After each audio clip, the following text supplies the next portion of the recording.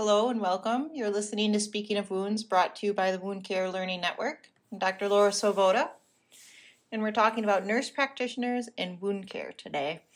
Nurse practitioners are valuable members within the field of wound management. We are licensed, independent clinicians and practice autonomously and in coordination with healthcare professionals and other individuals. Half a century of research has definitively demonstrated that nurse practitioners provide high-quality healthcare services across the lifespan and in diverse settings. NPs have graduate-level education with either a master's or doctoral degree and possess the knowledge and clinical competency to provide healthcare beyond their initial registered nurse preparation. As providers that blend clinical expertise in diagnosing and treating acute and chronic health conditions, we have an added emphasis on disease prevention, health management, and patient education. And overall, NPs bring a comprehensive perspective to healthcare. In just a few short years, the Institute of Medicine has projected a non-primary care physician shortfall of 28,200 to 63,700 providers, and a primary care physician shortfall between 12,500 and 31,000 providers by 2025. This equates to a total physician shortage between 61,700 and 94,700. We need providers to care for the 8.2 million people with chronic wounds in the U.S. alone, and that statistic is just Medicare beneficiaries. A critical limiting factor in the ability of nurse practitioners to provide care according to their education is licensure and compliance with State Board of Nursing practice limitations. This includes issues like role delineation and practicing within one's scope.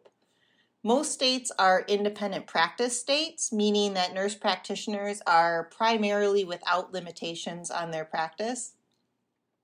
Some states, however, continue to impose sanctions on nurse practitioner practice that range from requiring collaborative relationships with an MD or sometimes possibly a DO to limiting the prescriptive authority of narcotics or even the ability of NPs to order certain imaging. These limitations can significantly impact patient outcomes, an issue that's exemplified in the federal limitations on the ordering of diabetic footwear and the patient problems that this can cause. The role overlap between physicians and nurse practitioners has been shown to be approximately 70%. NPs are able to perform surgical debridements in the wound clinic setting, including those of fascia, bone, and tendon. Other advanced procedures that nurse practitioners perform include the application of cellular or tissue-based products like allografts and xenografts, biopsies, incisions and drainage, and other procedures. They perform assessment and diagnosis of medical conditions, order and interpret advanced imaging, develop and implement plans of care, and provide integral preventative care at wound closure to prevent recidivism. In the field of wound care, that 30% gap and role overlap can be seen in a positive light when you are considering the operating room-based surgical procedures that nurse practitioners are primarily unable to perform.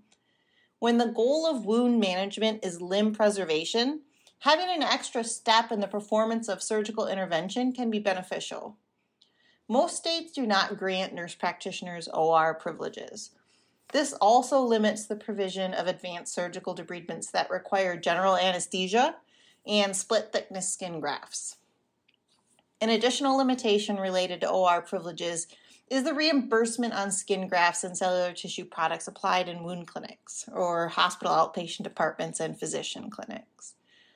These grafts are limited in the size of the grafts that can be used while maintaining a positive fiscal balance. The cost of grafts applied in the OR are bundled into the surgical procedure, allowing for larger graft sizes to be used in this setting. There are some states where advanced practice providers can obtain operating room privileges. which is useful for advanced wound procedures like dermatome and ART tissue harvesting. Collaborative practice is integral to any profession in the field of wound management. Wound care is by nature multidisciplinary, and referrals to general surgery, vascular surgery, plastic surgery, dermatology, podiatry, orthopedics, infectious disease, physical, occupational therapy, and lymphedema therapy are all common regardless of the provider education preparation that is providing that referral. A critical consideration in the practice of nurse practitioners in wound care is the culture of the health system regarding not only advanced practice providers, but specifically the role of the nurse practitioner and wound specialist. The system culture regarding wound care is also of critical importance in the ability of providers to be able to deliver evidence-based care. Organizations that don't support provider-led research, evidence-based practice, and quality improvement projects facilitate burnout. They induce care limitations and turnover of their advanced practice providers. Without executive support and team-based approaches, providers can be extremely limited in the extent of wound management that they can provide. This can also occur in any silo of common referrals that wound care providers rely upon.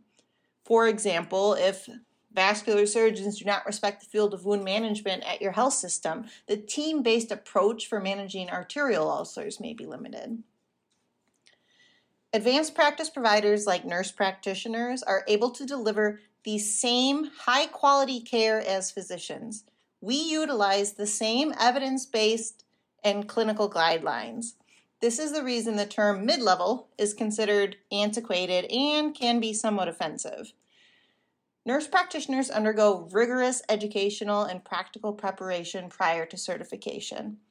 NPs have been found to improve care quality, decrease emergency room use by patients with ambulatory care sensitive conditions, and decrease administrative costs for physicians and NPs, as well as patients' indirect costs of accessing medical care. While board certification isn't necessary to practice wound care, many nurse practitioners obtain board certification to add an additional layer of rigor, educational preparation, and clinical practice requirements during their career as wound care providers. Thank you for that valuable discussion, and we'd love to talk more, but we are out of time. Thank you to the listeners for tuning in, and be sure to check out woundcarelearningnetwork.com for more podcasts, articles, and videos on various topics in wound care.